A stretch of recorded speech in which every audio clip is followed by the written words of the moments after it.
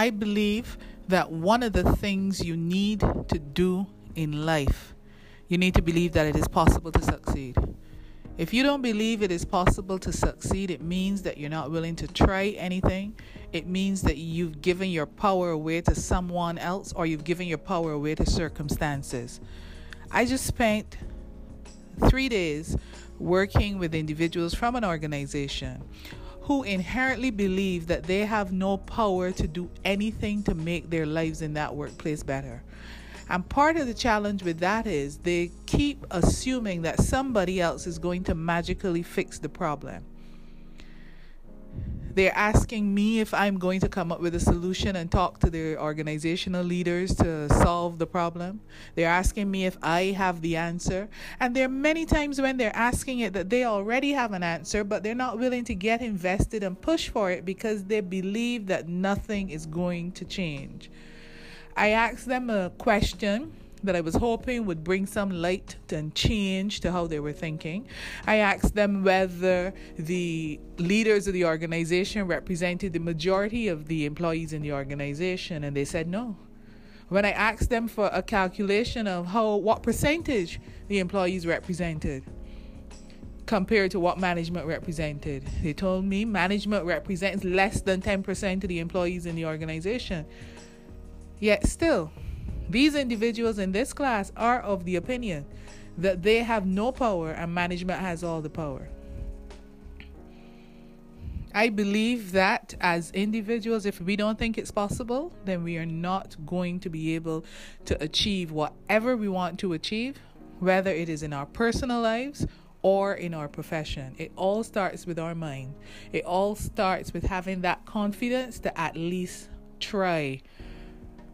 And if you don't have that, if you're not willing to give it a shot, to at least put your effort, your energy, your thoughts into trying to make it happen, then we really don't have a chance to succeed at our lives or our work. And then what's the point? What is living for?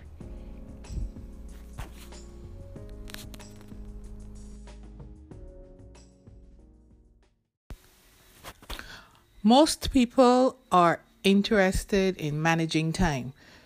They talk about time management. They talk about trying to find ways or identify methodologies that they can use to manage time.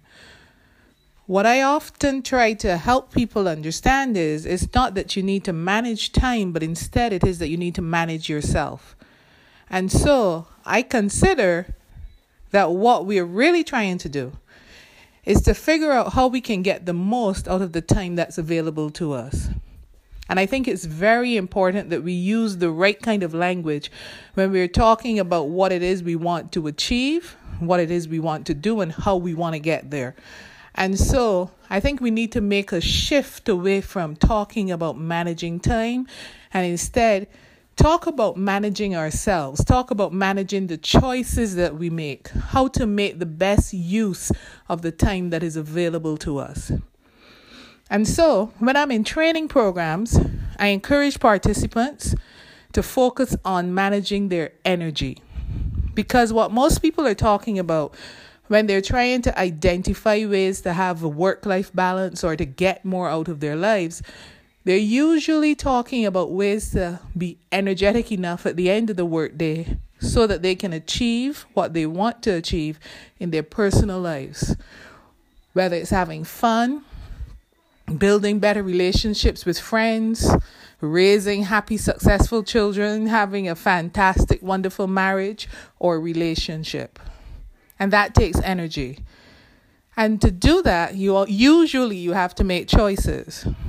And some people aren't aware of the fact that they can decide that they want to spend time doing one thing versus the other. A lot of us are going through life assuming that there are some things that we absolutely have to do, and so the other things just fall by the wayside. What we want to be able to do is make choices so that we can achieve what's most important to us. So one of the first things that many people have to figure out is just that. What's most important to you? And when you know what's most important to you, then you begin to allocate your time accordingly.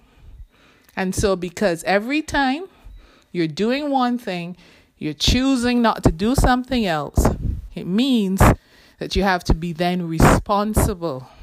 You have to be honest with yourself. If something is most important to you, then you want to work at it. When you have an option, you want to choose to give it time. You want to focus on that thing and make what you want to happen a reality. And when it comes to managing our energy, we have to develop a level of awareness that helps us to know what works for us. Some people build their energy up by listening to great music, talking with friends, walking down the street, exercising, listening to comedy, sitting quietly in nature, sleeping, reading books.